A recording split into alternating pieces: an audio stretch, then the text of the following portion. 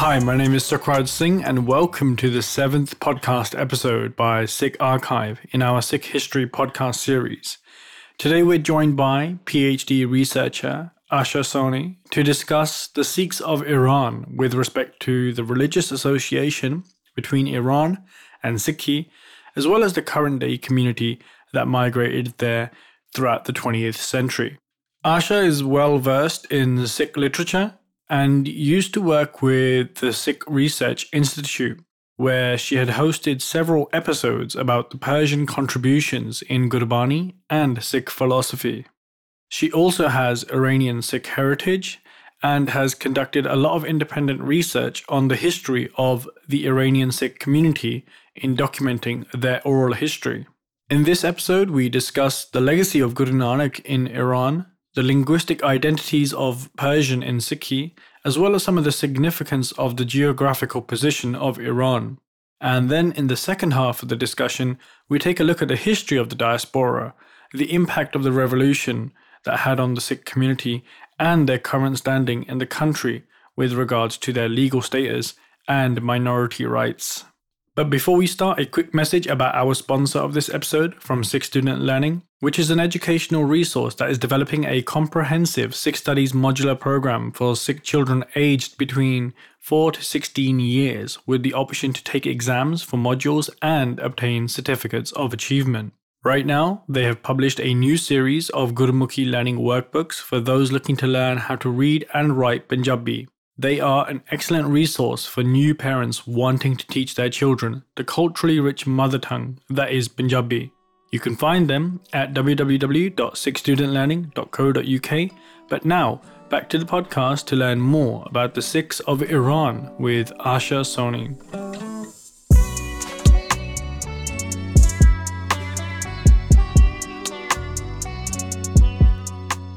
Who is Asha Soni?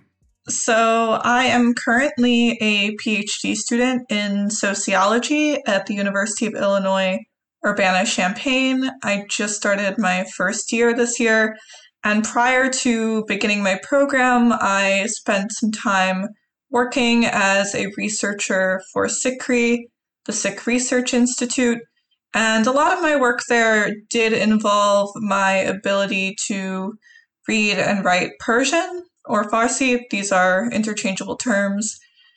And yeah, I also have kind of done long-standing work with the Afghan Sikh community, and that was the basis for my bachelor's honors thesis, and it is work that's carrying with me today into my PhD program. I'm really interested in social movements and identity and migration and urban survival, which are all topics that will come up in today's conversation. So you're looking at the human and political geography aspects of this study and research. Yes, definitely. So in the first half of this discussion, I'd like to ask you about the religious connection of Sikhi and Iran. So let's go way back, because we know Guru Nanak was in Iran. And I was wondering if you could share with us what his historical footprint was in that region. Yeah, so most notably, we have stories of Guru Nanak Sahib passing through Khorramshahr. It is said that this is where Bhai Mardana was buried. I think it's important that people move beyond trying to identify certain physical footprints when it comes to Guru Nanak Sahib's journey. I mean, this is something I talked a lot about in my work with Sikri. You know, the Janam Sakis, which is our primary source of narrative, is not meant to be consumed as objective fact necessarily, but that doesn't make them any less valid or any less rich of a resource. But it is said that is a notable site for Sikhi. It is said that that's where Mardana is buried. And we have stories of Guru Nanak Sahib stopping in different Iranian cities as he was traveling towards Mecca. But they're a little less, I don't want to say less, but they're lesser known and perhaps less examined than some of the narratives we have, for example, of his passage through Baghdad in Iraq. Now, moving beyond a physical footprint, this has left a metaphysical footprint. Sikhs have an awareness that Iran is one of the places touched by Guru Nanak Sahib. There is such a strong tie between the Persian language and Sikhi that crosses borders from the Indian subcontinent, India, Pakistan, through Afghanistan, through Iran. So that ties Iran into the story of Guru Nanak Sahib. And, there are Iranians that are aware of this narrative and this history as well. And could you explain the linguistic significance of Farsi or Persian with Sikhi? Yeah, definitely. So I have spent, the past 2 years really diving into this. So Gurbani has roughly 8 broader languages that make up the language of Gurbani. So, there's common misconception that Gurbani is Punjabi. That is really a limiting view. There are really 8 major, I wouldn't say languages per se, but because the borders are a little fluid, language groups. Farsi being one of them.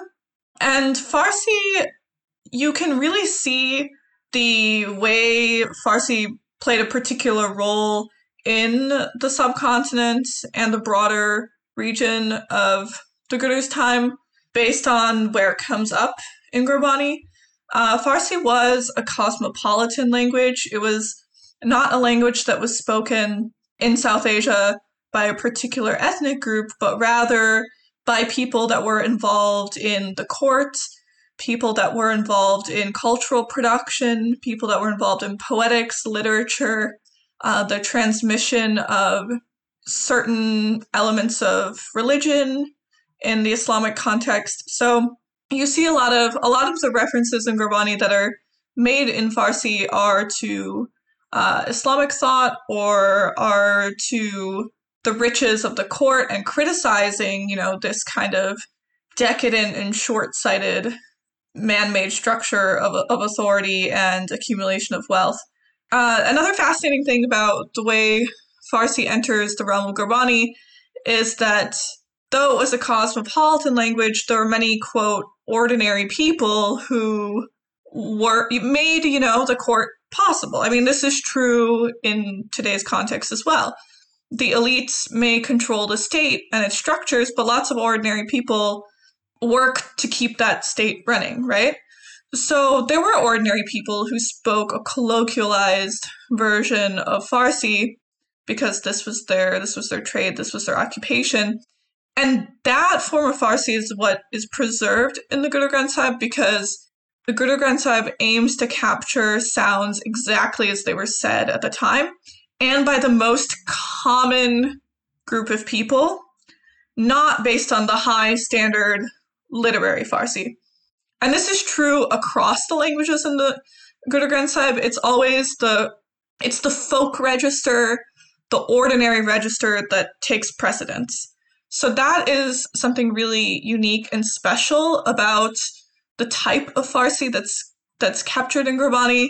I think it's very powerful, particularly because you have critiques of power that are done in the linguistic register of the ordinary people. So it's actually quite subversive. And I think that, I wrote a piece on this that Farsi occupies an interesting space in Sikhi because I think every Sikh is aware to some degree the influence that Farsi has in the Guru Granth Sahib or in Sikhi in the Guru period.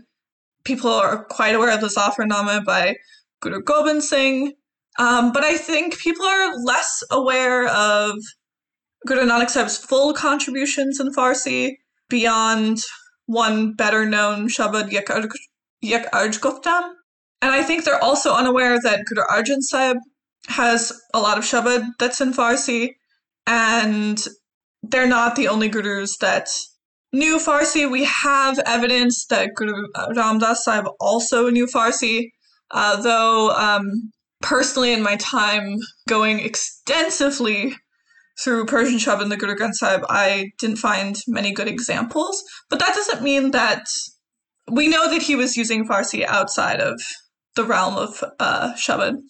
So yeah, there's no singular part of the Guru period where Farsi took prominence, and it wasn't like just at the end. I think people are aware that the Dasam Granth has a lot of Farsi in it, but I think people don't realize that this is from the very beginning, and it's something very consistent throughout the creation of Sikhi. And then, of course, we have Bhai Nandlal, who wrote in Farsi, who's from Ghazni, Afghanistan. So, yeah, there's a lot of influence here. I think a lot of people are aware of part of it, perhaps not aware of the full picture, and perhaps aren't aware of the specific role that Farsi played culturally, politically, religiously, so on and so forth. So we know the gurus were in Iran, and we have Sikhs today in Iran. Are they connected, or is there a gap in the heritage? Because my understanding is that the Sikhs of Iran that are there today are from the 20th century, in particular after World War II. Yeah, that's a great question. So there's no evidence that any of the current community tied to Iran has an unbroken presence since the Guru's period. That is the case of Afghan Sikhs, but it's not the case of Irani or Iranian Sikhs. So Iranian Sikhs are a diaspora group, which makes them different from Afghan Sikhs, who are not a Punjabi diaspora group, or not, though they speak dialects of Punjabi, do not identify as Punjabi. Whereas Iranian Sikhs do, but I think something that I'm really interested in showing people is that what it means to be Punjabi is so diverse, It doesn't have to be one thing or another. And there is still a deep kind of cultural involvement in the Iranian space, despite being a diaspora group. So I don't think that it makes any Sikh who identifies as Iranian is not any less Iranian by virtue of being part of a historic diaspora group. And people also identify deeply with the cities that they are from as well, which we will definitely be talking more about later. It's actually, I wouldn't say post-World War II. I'd actually say that the zenith of the community was in the 1920s. That is when we see the first Gurdwara in Zahedan. And another thing to consider is that, yes, there's no evidence that the community itself has these unbroken ties, but the Afghan Sikh community does, and Zahedan is just miles from the border with Afghanistan and the border with Pakistan. So again, there are certainly ways that Sikhs were present and coming through Iran and interacting with Iran throughout all this time, just because, again, these borders are they're very fluid, and they only have become highly militarized in recent times. So yeah, the 1920s was the zenith of the community. Zahedan, which is the capital of Iranian Sistan Balochistan, is kind of this gateway that a lot of Sikhs ended up in because it was a point of trade that served as a trade hub between India, undivided India, and Iran. And so then you also have a community in Tehran. So it's kind of moving the product from Zahedan to Tehran. What's fascinating is that Zahedan is a very big city today of around 600,000, but at the zenith of the Iranian Sikh community, it was just a village, of maybe tens of thousands, and it had tens of thousands of Sikhs in it. So there is, Sikhs built this city. I can say that with confidence. And there's kind of a folk story or like urban legend that Zahedan is named after the Sikh community because the old name of the city was Daz-da-Ab, which means water thief. This actually isn't true. It's actually based off of the name of like a historic city called Zahedan, like without the H. But a lot of people presumed that the city was named Zahedan, which means the pious ones, because when the Shah visited Zahedan, he saw all these people wearing, full dastars and having full beards and said, wow, these people are really religious. And so they say he renamed the city. So, though it's not a true story, I think the prevalence of this story and the willingness of all locals to believe it shows that there really is such an integration of Sikh history and the Sikh community's history with the history of this city. So it's actually quite similar then with the timeline and storyboard of the Sikhs in, say, for example, Canada, UK, Australia, or East Africa, where, they might have migrated and subsequently formed a diaspora. And in this case, it just so happens to be that with Iran, we've had this historical connection prior to that. And so we somewhat exotify this community, you could say, especially given the fact that they live under Islamic rule. There's also there's an affinity that's really hard for me to articulate properly because of this, and it comes from this linguistic connection primarily. Iranian Sikhs are very proud to be Farsi speakers, immensely proud. And also, Iranians that are aware of the Sikhs from their country are very proud to have Sikhs in their midst as well. And it's interesting. It's sort of like we undermine the length of the history that we have in, quote, Western countries, right? Whereas among Iranian Sikhs and amongst Iranians, it feels like we project that history and say, oh, yes, of course this makes sense, Of course you're one of us. And that's, it's kind of the opposite phenomenon. Yeah. And it's, in some ways, it's an exotification when it comes to Sikhs from the broader community looking at us. But in the Iranian case, it's sort of like a welcoming in a way that is just so different from how the story of Sikh presence goes when it comes to coming to these white countries, these white settler colonies. Yeah, so it kind of functions in a completely opposite way, which is what's so fascinating about it. So is there anything unique about their religious formation or expression? Say, for example, the particular kirtan they might perform or the way the food is prepared in the langar, because they're in Iran and they know Farsi. I never really noticed any particular differences, but I had a fascinating conversation with an elder from the community who came to my talk on the Persian Voice of the Guru in Surrey last year.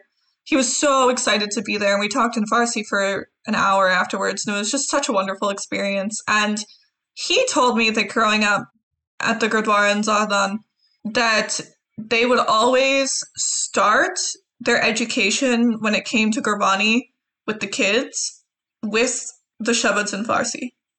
Like, that was the place to start, and that he was always told that that's the best way to feel the Shabad in your heart, is to begin with the language that you know best, and to begin with the language and to begin with Farsi, because there was such an emotional attachment to Farsi and such a deep involvement with the language. And so he recited Yak Arj Guftam and was literally in tears and was crying and said, I don't think that people will ever know the power of the Shabad the way we do. And I think that was really interesting, because for other people, for other Sikhs, Farsi is the outlier in Shabad, right? It's kind of like the cool thing you would dive into as an add-on, after you get deep into the Punjabi portions, right? But for their education, that was actually the place they started. So I thought that was really fascinating. And he actually had quite an awareness of where Farsi came up in the Guru Granth Sahib, which a lot of people, they'd be like, oh, I know it's there, but I wouldn't know where to start, where to find it. So I thought that was a really fascinating conversation. So let's move forward now to around 1920, when the Sikh diaspora is forming in Iran. Why did the Sikhs go to Iran, and how does this connect with the origin of the modern community that we see today? Yeah, so the settlement of the modern Sikh community really ramps up in the 1920s, and then later in the late 30s, early 40s as well. most people came there for trade purposes. These were people who were engaging in the trade of products that were popularly exchanged between undivided India and Iran. So my own great-grandparents would export Iranian pistachios and import Indian tea, for example. There's also people that were placed there through the military, through the British military, and then kind of segued into trade that way. So what I find interesting is there's a lot of people who assume that Afghan Sikhs come from this sort of trade military nexus, but that's actually not really the case for very many Sikhs from Afghanistan, and it's much more the case for Sikhs from Iran. So I just wonder if that's just a little bit of a confusion that has been born of mixing these two cases up, because that's how it appears to me. So yeah, it's mostly for trade purposes. And for example, my family had already been working out of Quetta, which, and Quetta and Zahran are both these are the urban centers of Balochistan, one on the quote Pakistan side of today and one on the quote Iran side. So a lot of these people were involved in this Quetta trade route as well. So we've reached the 1940s now, and what about the 50s, 60s, and 70s? What happens to the Sikh community in the later part of the 20th century in Iran? Yeah, so in the 40s and 50s, you see people starting to leave because this Quetta, Zahran, Tehran route kind of got shattered by partition. You could no longer trade from India to Iran via Pakistan. And this actually continues to affect geopolitics heavily today. So, it's not really logical to have to sidestep all of Pakistan. So my own family, their business got a lot harder. My great-grandparents were getting old.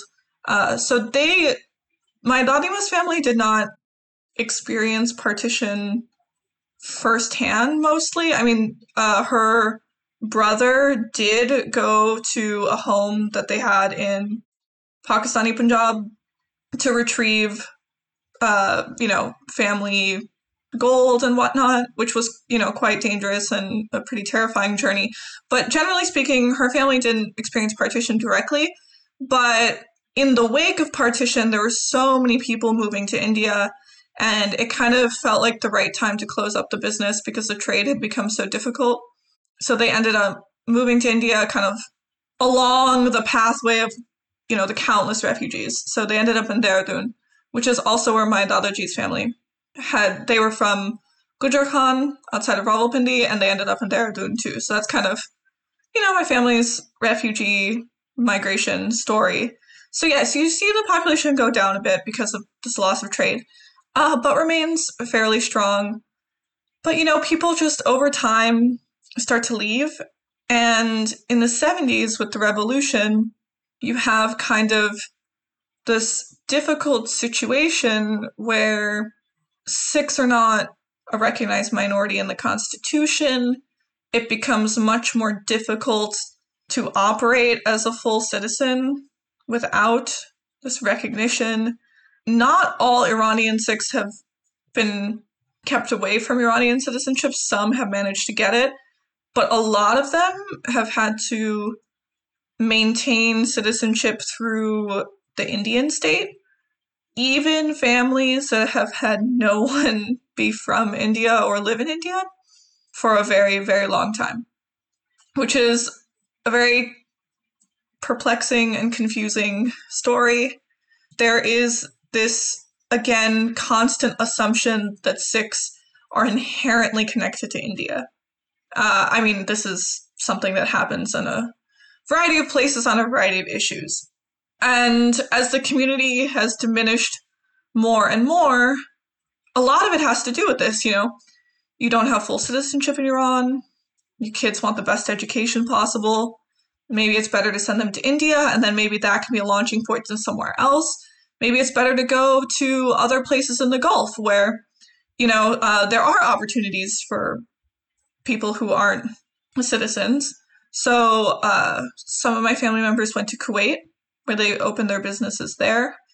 Yeah, education becomes a really big issue because if you are not a recognized religious minority in Iran, and the recognized religious minorities are Assyrian and Armenian Christians, Jews, and Zoroastrians, you cannot get entry into university. You cannot get a higher education. This is a huge problem for the Baha'i community, which is the most religiously suppressed community in Iran. And then it's also true for Sikhs. So, that leads to a massive brain drain. And that's had a really big effect. So the community has been quite small since the revolution, but has still stayed strong. People have still maintained their ties. A lot of people may have a family where most people have left, but someone has stayed to continue running business in Iran. So, I have friends and loved ones who they haven't lived in Iran.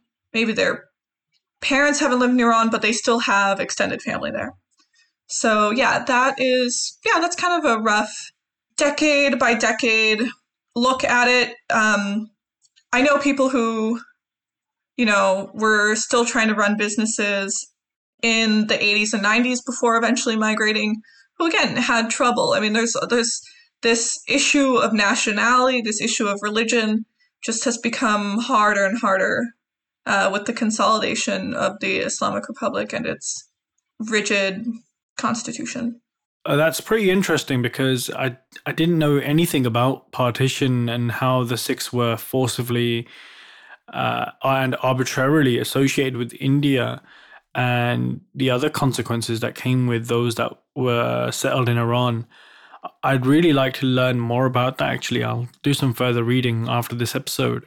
I wanted to add that as part of my research for learning about the Sikhs of Denmark, I discovered that many Sikhs after partition from Punjab spent a lot of time in Iran. They would go by boat from Bombay and stop by in Khurramshahr and then stop at Iran for a couple of days and then cross over to Turkey and eventually arrive into Europe. Now, this was all happening around the 60s and 70s and 80s, and they gave me really detailed accounts of their time in Iran and describing that they were stopping over at the Gurdwaras, and it's really something I want to learn more about. Actually, since you had brought that up with me, and I didn't know about that story, and it's really incredible to hear, I had been told when I was in Iran by an elder that there was a Guru Granth Sahib in Bandar Abbas, which is a port city, and they had rescued it because it wasn't a full Gurdwara, but the place that was housing the Guru Granth Sahib was going to be demolished, and so they, just in time were able to get Guru Sahib out. And I thought that was interesting because I didn't really know of any prominent community living there and having its ties there, but it's possible that was there. The Guru Granth Sahib was there to host as a means of, hosting and welcoming people on their journeys. This is total speculation. Don't quote me on it, but it's something that came into my mind since you had told me about these people coming in through the ports. Yeah, all the ports are part of this long labor route along the Persian Gulf for a lot of the Punjabi laborers who would stop at not just Bandar Abbas, but also Muscat, Khurramshahr, and Kuwait City. Yeah, I have family that lived in Kuwait for many decades. Yeah, so I wanted to ask you that actually. What is the connection with Iran and Kuwait? Because I read in your notes that the communities are quite connected. Yeah, a lot of Iranian Sikhs went on to make up the backbone of the Sikh community in Kuwait. So a lot of people who can trace their family to Kuwait can then trace their family before that to Iran. And I think the Kuwaiti Sikhs are interesting as well because they were established long before the big boom of South Asian migration to Kuwait. So I've talked to some Kuwaiti Arab friends about this, and they're actually shocked to know. I mean, they know of Sikhs, but they don't realize how long the Sikhs have been there. It's shocking to them. that it has been for so long, since 20s, 30s, 40s. And there is, I have family members who learned Arabic while they were there, that simultaneously interacted a lot with Arab society, but also had very deep ties to the other religious minorities in their communities. And this often happens where religious minorities get kind of put together. When you're all tiny little minorities, you end up living with each other and relying on one another. So, you may end up knowing a lot about Christian practices from the Christians that you're living alongside in the same neighborhood. So, yeah, a lot of the businesses, especially, got packed up and moved along to Kuwait. And how does your research tie into all of this, regarding the urban development and migration and some of the phenomena that can be used to help describe the story of Iranian Sikhs? Well, I haven't made the focal point of any of my formal projects Iranian Sikhs, but it is something that I've thought about extensively. I think there's some interesting phenomena to think about. Education really makes decisions for parents, and it can make or break an entire community. So when I went to Iran, me and my family went to Tehran, and then we went through several cities by bus until we reached Zahedan, which, as I said, is quite on the periphery of the country. So when we get there, right now in Tehran, there's maybe 400 to 500 Sikhs. In Zahedan, there's only 30 or so. I spoke with them and I said, how did the community get so small, especially because Zahedan is historically, that is the hub of the Iranian Sikh community. And they said it's because Sikhs cannot attend school with Muslims, as per the regime's regulations. And the only school that they had for their children closed. And so anybody with younger people in their family packed up and moved to Tehran. So now all we have is a very elderly community that's left in Zahedan. And education is one of the primary reasons for migration outward, too. I mean, these are people who really, really want to be a part of their country. They want to be a part of Iran, but there's this, marginalization from the education system that has really affected migration stories and population. So that's something that I've pondered a lot. I think that access to institutions really shapes people's decisions. And it's not always these aren't stories of immense violence or anything like the situation of the Sikhs in Afghanistan. It's this kind of slow marginalization that creates this halfway mix between forced migration and chosen migration. And I think that moving beyond that binary is really something that all research could benefit from, and something that I think about a lot in the lens of the Iranian Sikh community. This forced connection to the Indian state is fascinating. Being presumed to be a part of a state is a very common thread that I found this thread throughout migrant experiences in South Asia.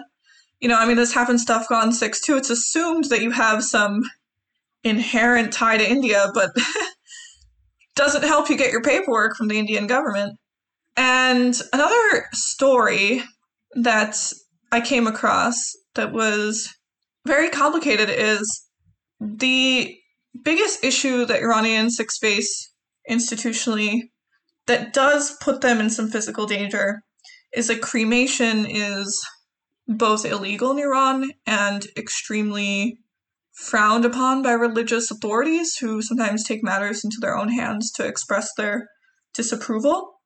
And the Iranian Sikh community was really struggling with where to conduct their cremations, and basically their only options are within the grounds of the Indian embassy. But the facility that was provided for them was also a bathroom. And this caused huge outrage, and the occult got involved and stuff. And I mean, this is a community that is forced to make do with very little and is forced to have to make complicated decisions about their survival. Because if you don't have a place to cremate your loved ones when they pass away, then you don't have a place in that community.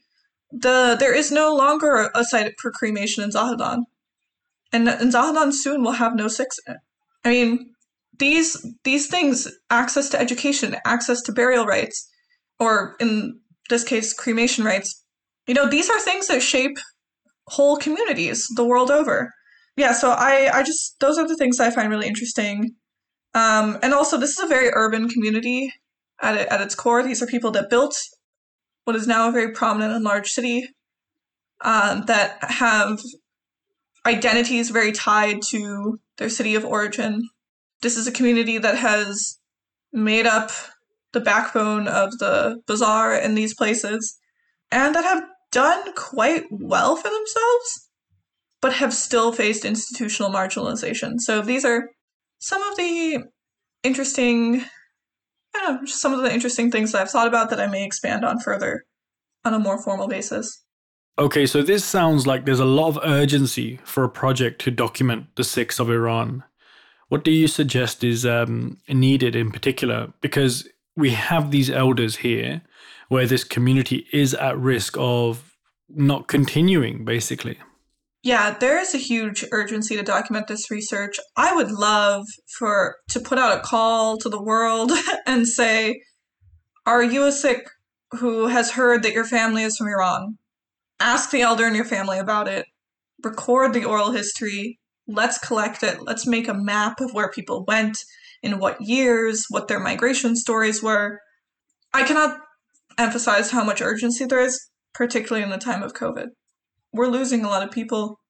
My Dadima passed away from COVID this year, so I think we take it for granted that we have whispers of these stories, and I really would love to see people bring them out in full. I mean, there's just so many powerful things. I sat with an Iranian Sikh elder in Delhi this year, and he showed me these black and white photographs of the Zahedan Sikh Society having dinner parties with the Baloch freedom fighters of that era. And that was so incredible to me. And it uncovers a relationship that is so little known to the outside world. There's a really great, the only academic article I've seen to date on the community is also about the interesting interaction between the Sikh community and the surrounding Balochi society. It's not just, Sikhs have not only picked up Farsi, they've also picked up a Baluchi linguistic context as they've lived in Zahedan and moved through Zahedan. So that's something really fascinating too. I also, when I was in Iran, I had the chance to go inside of a Zoroastrian fire temple, which is difficult. It's difficult for outsiders to be welcomed in. And I was sitting with the priests and we were having chai and whatnot. And they knew a lot about Sikhs. One of them was from Zahedan, so he had grown up. Again, religious minorities oftentimes get pushed together in neighborhoods, right? So he had grown up alongside Sikhs. And also, the Zoroastrian community has this sort of functional tie to India by virtue of the fact that the biggest freely worshipping Zoroastrian population is in Bombay. So they also kind of had this complicated space they're navigating where they'd go to India a lot, but they weren't Indian, and sometimes people would overstate their ties to India. And yeah, so we're having these conversations, but at the end they said, we welcomed you because mainly we had a question. It's something that's been bothering us for years. We have this question about Sikhs, and we thought maybe you could answer it. And I was like, yeah, sure. I thought it was going to be something deep about the origins of Sikhi or the faith or something. And they said, how do they hear if the stars are covering their ears? I just burst out laughing. That's such a cute question. It was so cute. And I thought they were joking, and they were very serious. They were very concerned because they also wear head coverings. in their houses of worship, but they don't cover their ears. So they're like, see, we don't cover our ears. We wouldn't be able to hear. Anyways, I let my brother take that question. But yeah, it was really sweet. And it was really, again, just, I have unlocked whole sections of history in single conversations with elders. So I think that's the purpose of these anecdotes. And I would really love for anyone who listens to this podcast who has some vague idea that some of their family members are from Iran to go ask, write it down, send me an email. I really would love to collect these stories. Well, thanks so much, Asha, for a brilliant and insightful conversation about the Sikhs in Iran. I'd just like to repeat the call out for participants before closing this conversation, actually. So for all those that are listening, there's a real sense of urgency to document the lives, stories, and heritage of the Sikhs in Iran. So if you're from Iran or know someone that is, please come forward and contact either Sikh Archive or Asha Sawhney. The elders that are there now are still with us, but not for very long. We're at a crucial point in time where we can capture the essence of not only their history, but also their parents' and grandparents' history, which has the potential to take us back 100 years or so for when it all began. And so I really enjoyed doing this episode with Asha and speaking about the Sikhs in Iran. It's something I wanted to talk about for a long time. I'd like to thank her for her time, and also thanks to our generous Patreons that allow me to create these podcasts. So please do let me know which topics you'd like to hear from us next in the near future. I'd like to also thank our sponsor, Sikh Student Learning, and the thousands of followers across our social media pages that continue to motivate us to actively record and share Sikh history.